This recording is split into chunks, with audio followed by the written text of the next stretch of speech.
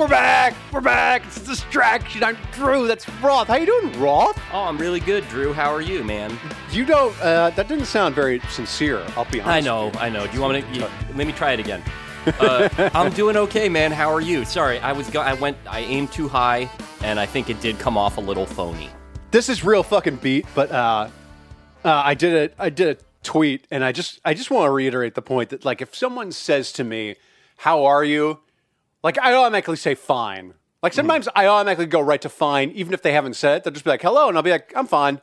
And then, but like, if someone comes to me and they go, "Drew, how the hell are you?" then I'm like, oh, I feel fucking great. Now you just said that, like, it's like, make it sound like you haven't seen me in like 20 years and like you just went through a desert and I'm the only person you wanted to see that whole time you were there. And now you see me and you're so happy. Now I'm happy. I mean, so how the hell are you now, Roth? I get that every Wednesday, and it does elevate my mood a little bit. The serotonin shortages are, I would say, critical here. And if it wasn't for you greeting me enthusiastically once a week on a Zoom call, I don't know where I'd be. Well, that was true during the pandemic. I was like, oh, I get to actually like see another human being. Yeah. Even like in your little computer, like the idea of just like, I can't wait for Drew to yell at me about the Vikings for precisely 52 minutes. Yeah, and great. I don't even have the box maximized because I have to look at the rundown document. So you're literally 2 inches wide on my screen. So I'm like, oh, but there he is. And you know who else is here? It's Liz Cook, Kansas City food writer. Liz Cook, the legendary Liz Cook of Haterade, and a freelance food critic for The Pitch. She joins us. How you doing, Liz? I am doing swell, which is my default response, like a vaudevillian carnival barker. You know, it's swell. Swell is a better word. I asked my editor, Barry Petchesky, if I could rant against the word fine because I hate it so much. And he's like, yeah, but why? What's the difference between that and like okay or all right? And I was like, I don't know, but I just fucking hate it. And he's like, no, that's not really good enough, Drew. So swell is good, though, because it's like it both gets the message across and also like I don't know that it's going to get followed up necessarily. Like people aren't going to be like, oh, like they're not going to like talk to you in the Music Man voice after that. They're just going to be like, this lady's doing okay. That's the idea, right? It just gets you from having to go into any kind of detail at all. Yep. Yeah, but it's like it's a bit friendlier. It could have like a tinge of irony to it, depending on how you like. I'm swell, doing swell. Everything's fucking great. Or you can be like, yeah, I'm doing swell. I'm all right. So is it established now that all of us are doing okay? That we're at least a baseline level of okay? Yeah, which is really all you want out of a podcast. You know, it's, all right. Well, thank you, everybody, for joining us. Our producer is Brandon Nix. I tune into every podcast, and I'm like, man, I hope the people doing this podcast are all right and agree with each other about everything. And then I hope they recap The Sopranos. I hope this podcast episode will just be titled, Drew and David are doing fine. That's right. And you. Yeah. And Liz is also well. That will be the headline on the post when I put it on the website. So I want to talk to you, Liz. We want to talk to you about your career as a food critic. But first, we have to fulfill our contract to do some obligatory sports content because we learned, Liz, yesterday that you are a fan of Arsenal. You Yes. In the Premier League. Are you having a laugh, mate? So I wanted to ask you about Arsenal because I follow other people who are also fans of Arsenal, and they seem perpetually exasperated and pissed off at Arsenal all the time. And I wanted to ask why that is. Like, what is so shitty about Arsenal that they make you want to die? Yeah, well, you may not know this about Arsenal, but it's actually Latin for to struggle with God. This is sort of baked into our fan base. Is that true? You're not like joking? That's actually no, true? I'm 100% joking. Oh my! Yeah. Oh, all right. I was like, wow, you learned something new. I was going through the roots and like thinking I needed to dust up on my Greek or whatever. But yeah, that. So what is it though? I always think of them as being one of the good teams. I don't follow it very closely, but like, are they uniquely like? Are you secretly like a Mets fan just for soccer? Is that what you're saying? Well, so like it's kind of the classic like little brother energy, and I relate to this very much as someone from the Midwest because I think like people from the Midwest have this chip on their shoulder too. Like Arsenal is fine. They're a great team. They play beautiful football, but they were, I guess, during the Wenger years, like perpetually fourth. They were never kind of at the top of the table. And so there's always this perception that like, even though you're a team with a ton of money, you're like still in the top half of the Premier League, you're winning the FA Cup, that you're somehow the underdog. And so there's like this aggrieved characteristic that feels baked into the fan base. I like the idea that you could just gravitate to that even from many, many miles away. That, like, I often feel like that. When I went to school in Southern California, I was a New Jersey Nets fan as a kid, which was not fun. I mean, they were bad. And I went there and I had a choice. Like, I was on a whole other side of the country. I couldn't watch the Nets if I wanted to because the technology didn't exist. And so I could have chosen, like, the Kobe Shaq Lakers or the pre-Lamar Odom Los Angeles Clippers. And it was like, I didn't even have a say in it. I just became a Clippers fan while I was there and watched, like, Maurice Taylor eat a large sandwich during games and stuff like that. That was just, like, the lot that I backed into because it was, like, an autonomic response to that. Yeah, I really Are they an annoying team presently? Like, are there players on their end who are essential to the team, but who you actively dislike and are annoyed by? Oh, so probably the big one for me is Granit Xhaka. He is kind of our biggest liability. And like 1 out of every 5 games, he'll be absolutely brilliant. And then the other 4, he'll just do incredibly lazy tackles, get benched, open up penalties. So he's kind of the one that we still keep playing. And that's probably the biggest frustration I have with Mikel Arteta right now is that he's relying on Granit Xhaka a lot, who I see as this like big liability. But the rest of the players, like we had a great transfer window. We had some good signings. And I feel like for once, kind of optimistic. Where are they on the table? They are not in the Champions League this time around. Is that correct? No, they are not. So we missed out on that. And we are not very high up in the table either, which makes our, Ooh, you're 10th. Yeah. Ooh, that's not good. Yeah, which makes our win against Tottenham feel all the sweeter, I will say. Because they're 11th. So you got that going. Yes, we got that going for us, which is nice. But we're below Brentford. It doesn't feel. Yeah, I was going to ask, great. Can you just give me some made up names? Is there like, where are they relative to Twirlingham? Twirlingham. Brentford is one of those. Over the past few years, I've acquired a pretty decent knowledge of which teams are actually in the Premier League. Because like a decade ago, I would have been like, Crystal Palace. The fuck is that? Like, do they play in a literal Crystal Palace? They don't, and they should. But I was always like Aston Villa. That's not a real name for a team. But now, like, I know them all. But Brentford, which I assume has to have been promoted recently. Yeah, I think it was this year, right? That's got real silly British town name energy to it, even though it's pretty. It should be like Brentford upon the sea or something. That would make it perfect. Anything upon anything I enjoy quite a bit. What about Arsenal fans? Are they annoying? I know Chelsea fans are racist, and really all European soccer fans are racist. But like, what is there a distinctive insufferability to Arsenal fans that no other team can replicate? I think Arsenal kind of take the cake for being like whiny bitches. Like there's just kind of this fatalistic quality that the Arsenal fans have that I find like really frustrating. The Wenger out chants, the Arteta outs chanted, like chants started almost as soon as he kind of took over. I think it's just like the slightest inkling that things aren't going exactly the way we want. And it's just like a wholesale chaos energy. So that's something that I find super annoying. Well, as a Vikings fan, I'm utterly unfamiliar with feeling that way at all about my team. Never, ever feel that way. Hey, let's talk about food because you are a freelance food critic. And I wanted to talk about something that was in your newsletter, Haterade. I believe it was last week. You referenced Soleil Ho's column in the San Francisco Chronicle earlier this month about how she couldn't wait to get back to negative restaurant reviews because they went sort of on hold during the pandemic, right? Because the restaurant industry famously struggled during the pandemic and is struggling now because of a sea change over to, it's sort of the pandemic gave a lot of corporations tacit permission to just abandon the restaurant model altogether and start operating out of ghost kitchens and not bother with anything anymore. Meanwhile, Pete Wells of the New York Times wrote a fantastic pan of 11 Madison Park this week, but noted that he still does not give star ratings out.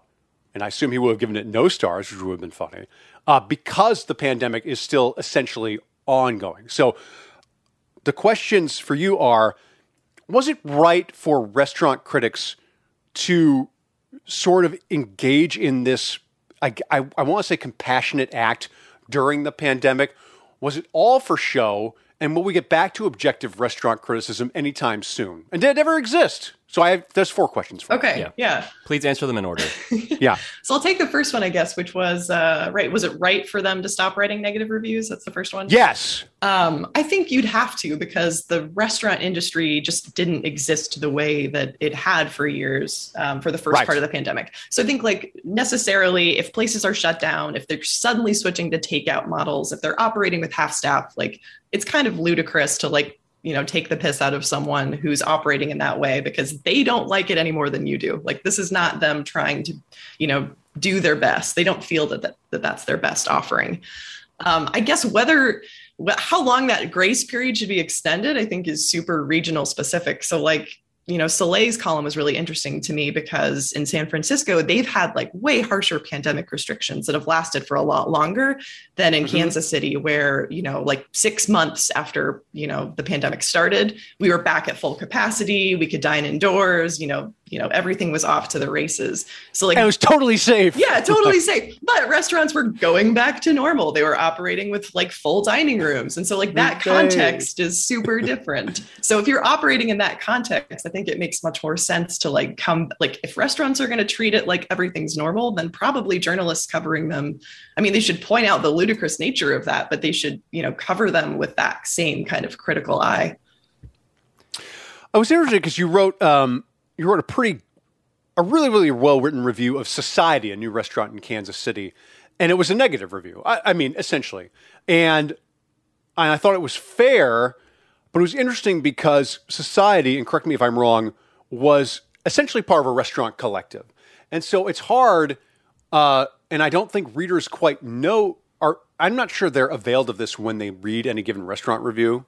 It's not like a guarantee, but it's hard to tell whether or not when you give a restaurant review, if you're punching up at a gigantic consortium or you're punching down at a mom and pop operation. Because, a lot of people, their first assumption is it's a small business. That's the only restaurant and it's their entire livelihood. And you, the food critic, if you're mean to it, you're going to fuck their lives. Yeah, no, that's 100% fair. It's probably not dissimilar from the sports world, right? The punching up versus punching down question.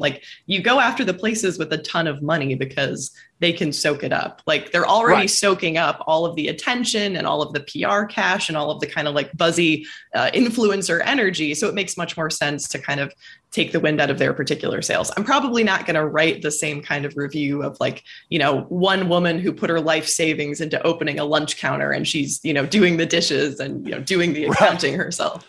You call these hand-pulled noodles? Right. You piece of shit.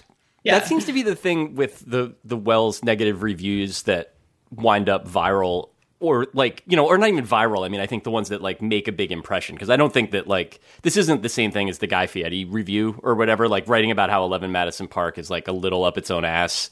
It's kind of that's going to appeal to people like me that read every review of that restaurant, even though I cannot afford to go there. But it's not, I don't know that it's going to break out of that circle of weirdos. But it seems like Wells is most comfortable going after places that are not just in terms of punching up, punching down versus who owns it, but that are promising a remarkable experience at an astronomical price point and then not delivering it. And I think there's nothing retributive about it to me. It's so much as it is just sort of a way of checking this trend. And I guess that's part of restaurant reviewing that I sort of have never really understood because I haven't been in the scene enough. You have written well about the role that sort of critics play relative to people that report on the industry itself. And you've talked about in the newsletter how those two things are kind of in conflict. That if you are a critic of a restaurant and you're reviewing it as such, that's very different than having to call them on the phone and get them on the record about this or that trend in the industry. And I guess this is a broad question, but how healthy do you feel the world of writing about restaurants and food is right now? Do you feel as if it's so small and everybody is so overtaxed that there's a sense in which it's conflicted, almost out of comprehensibility? I don't know if I would say that. I think there's a ton of food writing and there's a ton of food media out there. So I think in that sense, the scene seems super healthy, but I think full-time positions where you can actually like take risks in the sense of like a Pete Wellsian type position are almost like there's maybe like 5 full-time food critics that I can think of. If that. Yeah. That's not even hyperbole. Like right. that might be an overestimate. Right. And so you're left with kind of like freelancers who are always going to be kind of making the same trade-offs that I am. Like, it's really tempting to like, go to all of these like free openings or media tastings when you make no money and like can't afford to try out a bunch of spots and you can't afford to like take a big swing and miss. So I think that's super unhealthy. And I think this is like not super related, but the other unhealthy thing I think about the food media landscape right now is that like, it's so up its own ass. I think food writers are some of the most like intensely self-absorbed people I see in like a room of journalists, which feels like a high bar to clear. Yeah, but seriously, it's like yeah, but there's like so much meta commentary, and obviously like I'm engaging in the same thing in the newsletter, so like who the fuck am I to judge? But like I think there's this level of discourse among food writers where it feels like anymore they're just talking to each other instead of talking to consumers or like people that are actually going out and eating at these places. So like that's another thing that I think is a huge problem. Like the more kind of fraught this industry becomes, the more like food writers sort of band together as this like weird, clique that seems like they're so far removed from talking about anything that matters to anyone else. Could you be a bit more specific about that? Yeah, can you name some names? Who are the biggest? I was going to ask her to name names, but it doesn't even have to be. It doesn't have to be naming names. It could be like just sort of examples of specific types of discourse that has, that gets into the digestive tract and doesn't get out. Yeah, so I think like there's whole newsletters like Family Meal is one of them that's just like all about kind of aggregating and like making fun of things that food writers are saying, which is it's a lot of fun. It's a lot of fun to read. But then I think like you also get into this with kind of like the cultural appropriation discourse where like some of it's really necessary and important. And then sometimes it's just like, a food writer getting really mad at someone in the New York Times presenting a dish in the wrong cultural context and like that taking on a huge other life. And then I'm just thinking like, a lot of people, in Kansas City have no idea what this dish is, like, let alone, like I've never heard of this. And now I'm supposed to get mad about it. It just feels kind of like, I don't know. I probably sound like an old crank now, like the kids these days and their cultural. No, you're with two middle-aged men. So, But I think there is something about that idea of like a meta argument happening above and like maybe not even like legible to the people. Like my mother gets all of her recipes from the New York Times, pretty much new ones.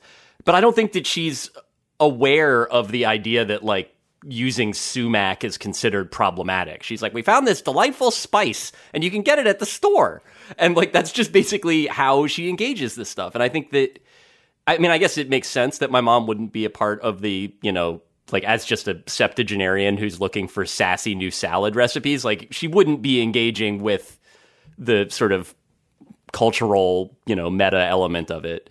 But I don't know. I guess it's sort of disappointing, I guess, to hear that like that part of it is such a big part of the discourse. Because I guess like I like reading about restaurants and I like reading recipes and stuff like that because I like eating a lot. And I feel like there should be joy in that, like that should be centered in it, just because that seems like the kind of the point of the whole thing. Not to completely, ignore the politics of it, but that's why people go to restaurants in the first place, is that it's like it's more fun than cooking and you get to eat stuff you don't know how to make. Like, yeah, and I think like that's actually a better entry point for a lot of like the broader cultural critiques and political arguments you want to make. Like you can bring people in with that kind of universality and commonality and kind of joy, and then, stretch them a little bit further. But sometimes it feels like we're like just shouting at a public that, is so far removed from the discourse that we're having that like we need to have like long catch up conversations to get them to the point where they'll understand what we're upset about. Yeah. The other thing is that a lot of this, discourse, I'm abusing that word and I'm sorry about that, but it runs parallel to, and I think we talked to Pete Wells about this when we had him on, it runs parallel to, but never intersects with, or rarely intersects with, the problems of the restaurant business itself, which have been well documented and yet continually need to be documented over and over again. Because I've worked in restaurant kitchens with kitchens with like abusive chefs and stuff like that. And I know of people who have also done it. And yet the presentation of food criticism can sometimes elide that and the perception of what the restaurant is that the people are reviewing. Like, for example, this goes out of the realm of abuse, but like Wells's review of Peter Luger, like he took a shit on it because they treat their customers like shit, right?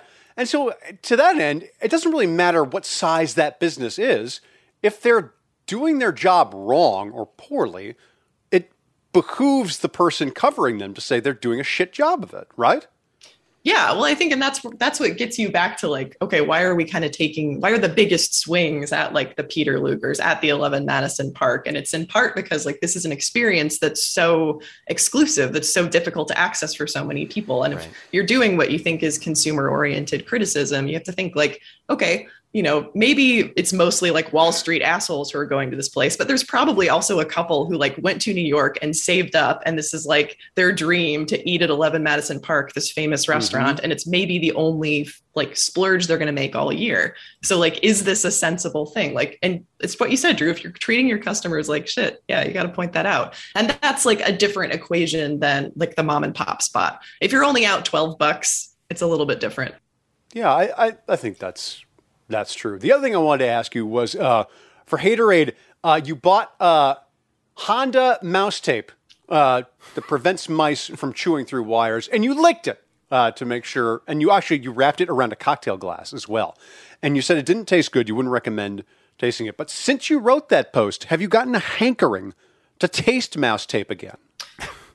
Like, have I become part mouse? Like, is this transformation happening? Well, they no. Did you ever eat something and you're like, oh, I don't like it, but then like a day later you're kind of curious. You're like, it was interesting, didn't bore me. Look, would mouse tape fall into that category? Yeah, I'm still sold on the potential of mouse tape. I will say like the actual experience of the mouse tape was a letdown, not because it tasted bad, just because it didn't taste like that much. Like I wanted a Bloody Mary rim that had a little bit extra piquancy. And I'm a little bit skeptical that this heat on this tape is actually deterring any rodents. So we'll see. To get everybody up to speed, like basically this is you had mice living in your engine, as one does. That was a problem that we had in Maine this summer. It's a fucking bummer. There's just no way to resolve it that isn't depressing and gross.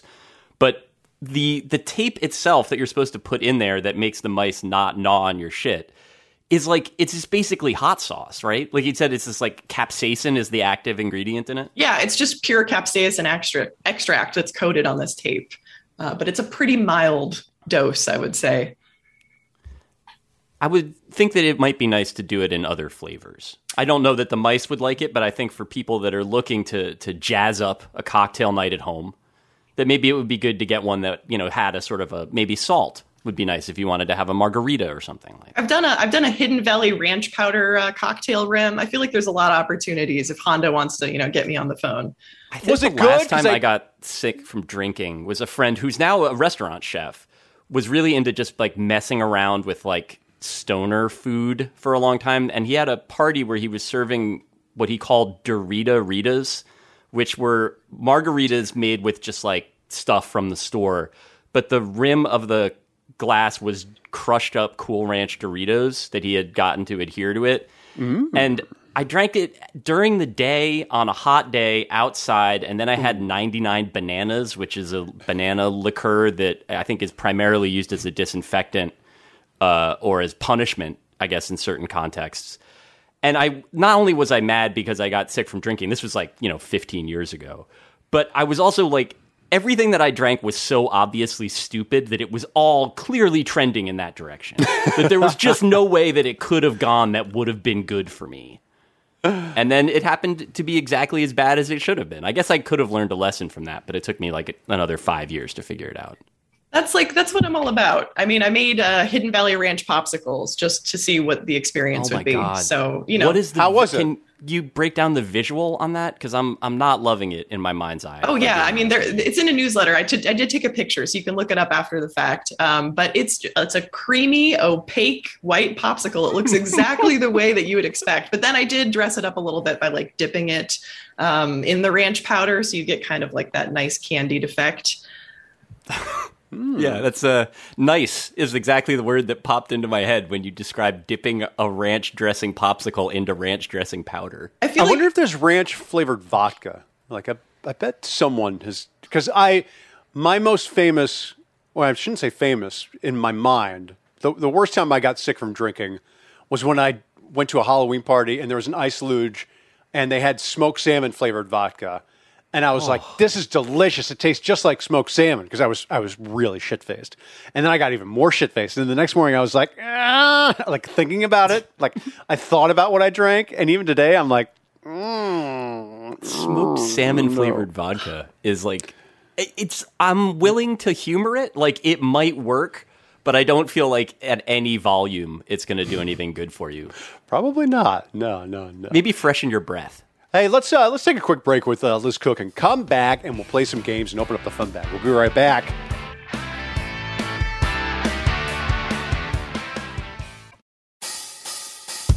We're back. We're going to play some games with Liz Cook of The Pitch. Liz, would you like to remember a guy? Every week we remember a guy in sports. And I had one guy I was going to remember, but it was a baseball guy. And for you, we have a special Arsenal guy to remember this week. Would you like to remember a guy? I would love to remember a guy. How about Thierry Henry? Do you remember Thierry Henry? Just the best guy to remember, honestly. Does he still play for Arsenal? He was a player for Arsenal. He is now... No, does he... He's now a fan. Play? He is now sitting in the stands, and hopefully one day will coach us. He was also a New York, New Jersey Red Bull, I believe, for a while. At the end, I think that's right. And I remember he really liked New York. That the one time I got to see him play in real life was Steve Nash used to have this like charity soccer game on the Lower East Side that was a really bizarre collection of like Mark Stein played in it, the NBA writer, but also the time that I saw it, it was just in Sarah D. Roosevelt Park, like so not a glamorous Lower East Side park. And they were playing on an outdoor, like AstroTurf soccer pitch, and it was Steve Nash, Chris Bosh, Baron Davis, and then also like Thierry Henry played in that. And there's another guy, Robbie something, who was like a big deal British player, white dude. And it was great fun to watch. Like Henry was the single best, like it's as close as I've ever been to an absolute master doing this stuff. And I remember him leaving and he was like sort of lightly mobbed, but then like after a few more steps, he was just an ordinary dude walking down like Stanton, which I think really appealed to him. Like he always talked about how much he liked New York. And I think some of it is that he wasn't getting yelled at the way that he might have when he lived in London. Well, Thierry Henry is a perfect guy for this segment because we are already like remembering him and lionizing him as though he were long deceased. Like there's already a statue of him outside of Emirates Stadium, which is there really? Yeah. I like it. I think every soccer luminary who comes over to MLS is very happy about it and says very nice things because the standard is so much lower. Like us American fans were like, "Oh my fucking God!" Like. Thierry Henry's on like our he can dribble team. With both feet. Yeah. Yeah.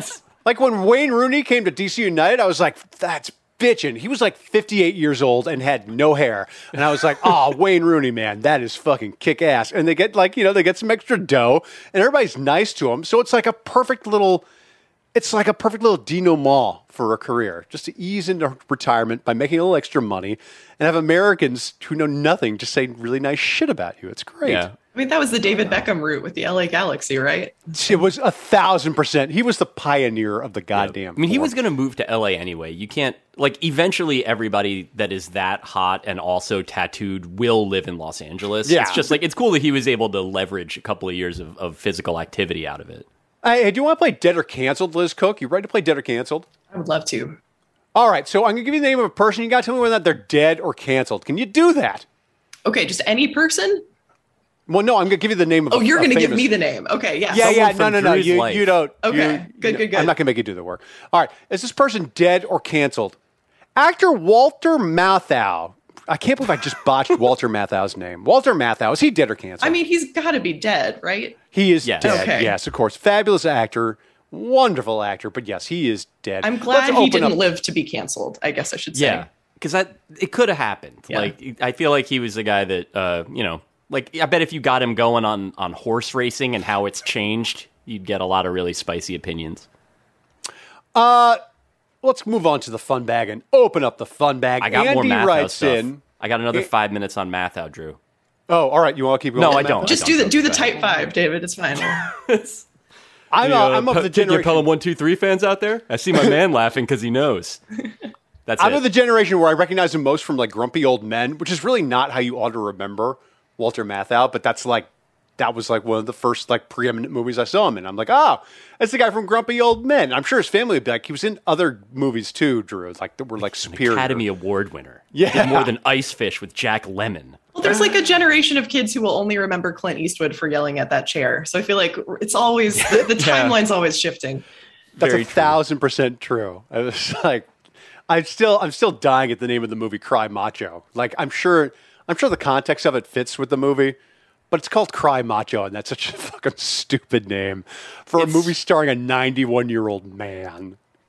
I don't know anything about this movie, but I assume it's like trying to do a fun new take on like crying uncle when you're beating someone up and like trying to spin that into a macho setting. Sort of. So the one thing I could tell you from the little bit that I've read about it is that Macho is a chicken.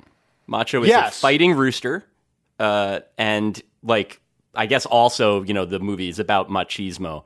But that adds a nice little element to me. As someone who does not plan on seeing the movie, I feel like knowing that it's directed by and starring a 91-year-old man who is rescuing a child and a fighting cock from Mexico. Like, that's cool. Like, I feel like I like that movie as much knowing that as I would if I ever saw it. Let's open up the fun bag. And this is from Bob. Bob writes in, the Blue Angels, the Navy flight squadron that tours the country performing air shows, and the neocon fluff boys of aviation, they're bullshit, right? A gross misuse of our tax dollars, costing our taxpayers a sweet $40 million a year. Not to mention each plane costs around $50 million. I brought this up at a party and was promptly branded a jihadi by the rest of the NIMBY fucks I associate with. But I think there's more than just the reasons above to cancel this shit and put that money into just about anything else. Liz Cook, do you like the Blue Angels or do you think they're bullshit? Oh man, this is of course, if you bring up at a party, the really cool planes that make loud noises and go very fast are bad, actually, people are going to get mad at you. This is not that hard to suss out. So I have to disagree, and I have to disclose here that I recently went up in an air show plane for a piece I wrote, so I have a little bit of skin in the game. Oh, wow. What type of plane was it? It was a Sky Typer. It was like a World War I era plane that just like poots out smoke and types things. They actually got in a lot of trouble because they are also, so it's sponsored by Geico, this fleet of Sky Typers, and they got in some trouble because they were taking just Sky typing for hire, like proposals, things like that, spelling out stuff. Sure. And they took on a contract where they put up anti-Armenian genocide propaganda without realizing it. Wait, does that mean they were for the recognition of the Armenian genocide? Denying it. Like they put up propaganda denying the Armenian genocide. Yeah. My wife is Armenian, so I'm very angry about that. Yes. That's very bad. Yeah. I mean, whatever. Everything feels like a background detail in a lesser Don DeLillo novel now. Like, literally every story that I read. But that one especially, the idea of getting busted for pro-genocide skywriting and being like, hey, man, it's just a job. I just write what they give me. Yeah.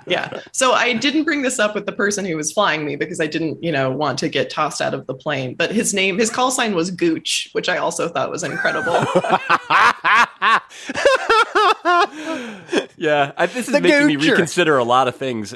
How was the flight? Did it make you ill? No, it was amazing. I mean, it wasn't a Blue Angel flight. I mean, this is like a World War I aircraft, so it's not going anywhere near that fast. But there's no barrel rolls involved? There's no barrel rolls, but they did some maneuvers, and you can just pull the canopy back, and you're just out there exposed to the wind, baby. There's no roof. It was a ton of fun, and I also was there, watching the air show while the Blue Angels took off, and yes, I understand all of the arguments, terrible for climate change, but there's so much, this is so far down the list of things we need to fix, I think, that I can't be that arsed.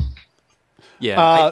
I kind of expected it to be more expensive. I thought that especially given how much money we spend on fighter jets that can only crash, that's the only function that they know how to do properly. It's surprising that, $40 or $50 million, the Mets are going to spend more than that this offseason on a guy who's going to make 10 starts and then get hurt. So, and they get arrested. It honestly seems like a pretty good deal if you can get a fighter jet and a Gooch to fly it. That's pretty tight. I'm torn here because my grandma took me to a Blue Angel show when I was like 7 or something. She really sold it. I was like, oh, I'm going to see the Jets and all that stuff. And they're so fucking loud. My ears hurt. I was like crying. I was very upset. And I didn't like the Plains at all. And I asked to be taken away from the show. So I hated the Blue Angels like for the bulk of my childhood until Van Halen released the Dreams video. That's nothing but footage of the Blue Angels flying. And it's a fantastic video. Yeah. And a truly inspiring song. And so I'm torn here. Without the Blue Angels, we would not have had the Dreams video. And that's what, $56 million? I mean, it's 10 planes in it, so $560 million, but for a most triumphant video. And so I don't know how I feel about it. If you had given me an infinite amount of time to guess how Drew was going to finish the sentence that included I was opposed to the Blue Angels until it never would have the idea that Van Hagar could figure into that response would never have occurred to me. My hat is off to you, sir. I definitely would sing along to Dreams in the car and get to the end, when he sings "That's What Love Is Made Of." I would feel that. I would get a little misty. Hey, Matt writes in. This is a good question for you, Liz Cook. My coworkers and I are discussing sports movies, and the topic of good soccer movies came up. As in, are there any? I remember Ladybugs with Rodney Dangerfield and Mean Machine with Vinnie Jones, but those are both somewhere between campy and straight up bad. One coworker said there are probably some good soccer films in Spanish language cinema, so now the debate is if those movies would translate to English well. We still think that Nike commercial Guy Ritchie made is the best option on the table. Your verdict. Liz Cook, are there any good soccer movies? Man, I don't know if I'm the right person for this question because I'm trying to think of good soccer movies. And the only one that's coming to mind is Bend It Like Beckham, which I don't think is, yeah. Oh, I thought that was really a soccer movie. Yeah, it's more of a getting kissed movie. No, you can do both. A soccer. I mean, the best sports movies are the ones where, you can say Raging Bull is not a boxing movie and it's a character study and be correct. It's the sports part, it doesn't have to end with the big game, right? It can still be a sports movie and not end that way. I mean, we're 2 years from a Ted Lasso movie, right? Oh boy. If that. Although everyone's mad at Ted Lasso that one pretty fast though, right? Yeah. Yeah. I don't. Do you watch it, Liz? I saw the first season. I haven't watched any of the second. Was the first season good? It's really sweet. It's something you can kind of turn your brain off and enjoy. So that's what everyone that I know has said about the first season, that they all really appreciated it contextually when they were watching it because it was a super dark time, and that it was just a nice hang, just a warm televisual experience. I don't know anybody that's going to go back and revisit it, and it does seem like you made the right choice in terms of when you bailed on it. It's been very weird because I haven't seen Ted Lasso, but just to watch the discourse on it evolve, because at the beginning people were like, oh, well, it's based off an ad, it's not going to be good, and then everyone was like, oh my God, it's amazing. And then now people are there's people who are oh my God, it fucking sucks. And then people who talk about it if you didn't know it was a show, you would think they were talking about a fucking seminar or something like that. I don't know what the hell's going on with people who stan it. So this is something I'm actually very worried about as someone who also still works in the corporate world, is that much of the first season, at least, was about being a coach and being a manager and inspiring people by being kind. And I know that I'm 2 months away from having to sit through a corporate leadership seminar that's managing the Lasso way. Oh, yeah. That's for sure. That's the real, we're way likelier to get, management tips of the imaginary mustachioed Jason Sudeikis guy than we are to get a feature film of it. But there will certainly be some sort of, The Lasso way, a book with raised text that you can get only in airports. That'll happen for sure. So I think we come around. I think the answer is Bend It by Beckham, because it's really kind of the only soccer movie we know that isn't Ladybugs, Mean Machine, or Victory from 1980. Well, there's one other one that I know of but have not seen called The Damned United, which is adapted from a book by... Oh! It's adapted from a book by a writer that I really admire named David Peace, who wrote the Red Riding series of books and stuff, and he is fucking weird. The books are really good, but really jarring to read, kind of not underpunctuated, but it's idiosyncratically punctuated, like really sort of a dark and strange view of the world. Tokyo Year Zero is one I really liked. And he wrote a 600-page book about Manchester United in that style called The Damned United. And I don't know like what that would be like. I don't care enough about soccer probably to read it. But the idea of like one of my favorite, strangest novelists writing a sprawling book about like the Milwaukee Bucks is very appealing to me. And if it were about any other sport, I probably would have read it at this point. The other thing is that Nick Hornby's famous novel, Fever Pitch, was adapted into a movie starring Colin Firth, but it was never released here. I remember it was released in England because I was abroad in England in 1997 when it came out. It was only released here as a remake starring, of course, Jimmy Fallon and Drew Barrymore, and they were rooting for the fucking Red Sox, and that was the movie. But the original Fever Pitch movie was true to its source material and was about soccer. So for all I know, it's a good movie, but we were just never allowed to see it here in America. So, Andy writes in, Liz, he says, I hate my name. It sucks. Andy. Yes, technically it's Andrew, which is fine, but I'm 42, and I can't tell people, oh, I go by Andrew now, without sounding like a complete prick. I've gone by Andy since I was a kid. All my friends will tell me to fuck off if I tell them to call me Drew or Andrew. Plus, when I was younger, my mom said when I was almost either Zachary or Nathan, if you could, would you change your name and what would you change it to? I actually wrote back personally to Andy and said, just go by, tell people to call you Drew or Andrew, and even if they give you shit for it, you'll come out the other side and they'll respect you if they love you. So that's what I said to him. But have you ever had this problem, Liz, with people you know or with yourself not liking your name many, many years into your life? Well, I don't have direct experience for that, but I have thought about this a lot from a similar realm because Elizabeth is ripe for nicknames. And I just like settled on one because it was really short and easy to write as a child. And I feel like I missed out on all of these opportunities. Like, you know, people go with Betsy, they go with Betty, but like there's some weirder options. There's Zabeth, Zabby. I want to be a Zabby. Really? There's Zabby? No, I'm just saying like we could invent that. Like there's opportunities. I thought you were saying like there was someone in Utah who did that, and I was like, there probably is. Oh, there certainly is. Yeah, like the lady with the dry erase board that has like Michaela and Navy written on it. Yes, that person is definitely experimenting with Zabby as we speak. I mean, Oh, go ahead. Oh, no, you go ahead. I was just going to say, like, I want to tell Andy the same thing, but like, yeah, go ahead. Just tell people to call you Drew. But I do think that that's going to be a tough sell in the friend group. I think it's easier to pick something that's like completely divorced from your name. Like it'll be easier to get your friend group to call you Chugs than, you know, like Drew. I really am very taken by the idea of breaking out like sort of a syllabic portion of a name that you like more than the whole thing and just going from Andrew to Andre, like just because you feel like sassing it up and getting sort of a personal rebrand. Yeah, that was my name in Spanish. Do that. That was my name in Spanish class when I was a kid. So I was like, oh, I get to be Andres for 40 entire minutes until the bell. Yeah, I mean, one thing, David, how do you feel about like Vidi? I mean, I feel like we could go in some different directions here. I think Vidi would be extremely tight. Like Avi is kind of that's promising a level of Israeliness that I thankfully cannot deliver. But I think that there is, my name doesn't have as much. I wish it was a little bit longer in that way. The one thing that's weird for me is that like because David Lee Roth was really famous for the first 20 years of my life.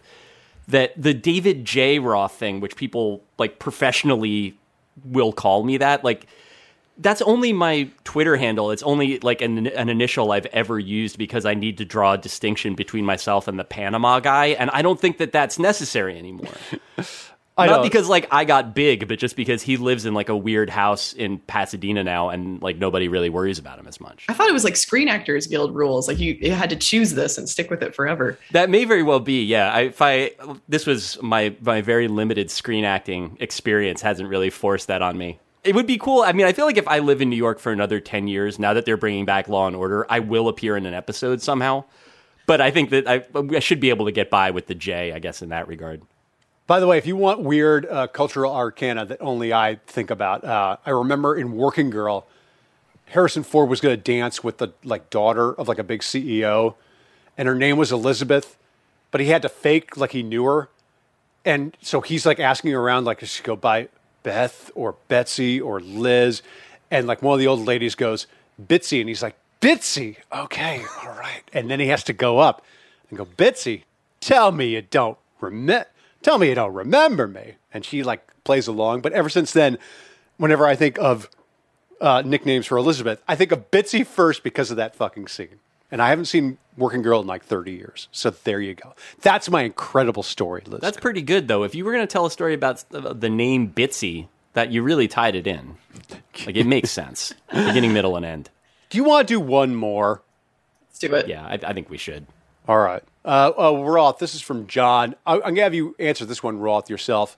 And then we'll move on to one that Liz can answer too. John writes in, how does the New York subway still work during a flood? Why isn't anybody getting electrocuted from the water hitting the third rail? They put mouse tape on the third rail. So I asked this question in Slack, and everybody was like, because it's insulated, don't worry about it. And I felt so stupid. I mean, like, stupid in a way that I haven't felt since middle school, because part of me, like, they were like, well, you know, power lines don't short out when it rains. And I literally was just like, all right, I'm gonna leave now. I have to go do something else. And just because I didn't have any answer for that. I was also confused by the question, but I think the answer is the miracle of insulating electrical current.